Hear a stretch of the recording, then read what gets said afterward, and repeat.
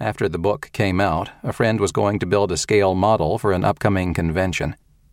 He had a marble, a blue Emmy, to serve as the Earth for scale. Turns out he'd need a ribbon 5 feet tall and half a mile long. The hotel wasn't big enough. One guy who tried to map the Ringworld told me he ran out of computer space very rapidly. He ran into too many powers of 10. David Gerald speaks of a class of novel called The Enormous Big Thing. Today, you could fill a fair-sized shelf with them. Arthur C. Clarke's Rendezvous with Rama and Bob Shaw's Orbitsville are in that class, and so is my own Rainbow Mars. But Ringworld came first, published in 1970. It might have been laughed at. Too big, too improbable. Any normal structural material would be torn apart by its spin. I waited for the reviews in some fear. James Blish wrote that he thought it would win the Hugo Award, but it shouldn't. The readers gave it a Hugo Award anyway. The writers gave it a nebula. I didn't have a sequel planned.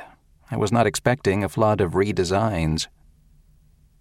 During one of my speeches, a man pointed out that the Ringworld's mathematics are simple. It's a suspension bridge with no endpoints. An academic in England pointed out that the tensile strength of the Ringworld frame must be approximately the force that holds an atomic nucleus together. Hence, Skrith.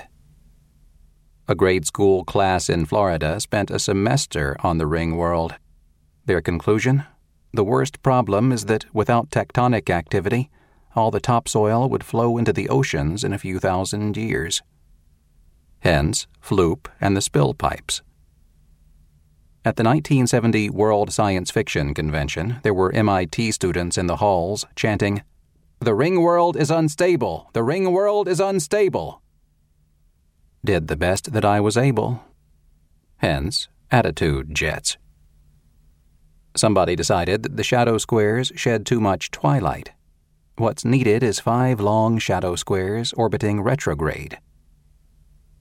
Ultimately, there was too much opportunity for redesign.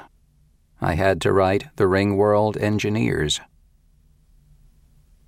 All of these readers had found something worth knowing. The Ringworld is a great, gaudy, intellectual toy, a playground with the gates left wide open. Some readers just read a book and stop. Others play with the characters or the assumptions or the environment. They make up their own homework. We readers have been doing that for unguessable thousands of years, demanding more data on Atlantis from Plato, inventing purgatory to put between hell and heaven, redesigning Dante's Inferno, writing new Odysseys. An amazing subculture has sprung up around Star Trek. The Internet opens a whole new meta-playground for such people. A number of websites have sprung up, well, at least 2, whose topic is Larry Niven's fiction. In September 1999, tipped off by my lovely agent, Eleanor Wood, I logged onto larryniven-1 at bucknell.edu. They were arguing about whether you can clone a protector and whether Seeker and Tila Brown might have left a child behind. If they'd been right, I wouldn't have seen a story, but they were off on the wrong foot, and I could fix it. After a few months of following these discussions, rarely interrupting, I had enough material for Ringworld's children. This is a playground for the mind. It's a puzzle, too, a maze. Question every turn, or you'll get lost. When you've finished the book, remember not to lock the gate. "All this was indispensably necessary," replied the one-eyed doctor. "For private misfortunes are public benefits, so that the more private misfortunes there are, the greater is the general good." Pangloss in Candide by Voltaire. Ringworld parameters. 30 hours equals 1 Ringworld day. 1 Ringworld rotation equals 7.5 days.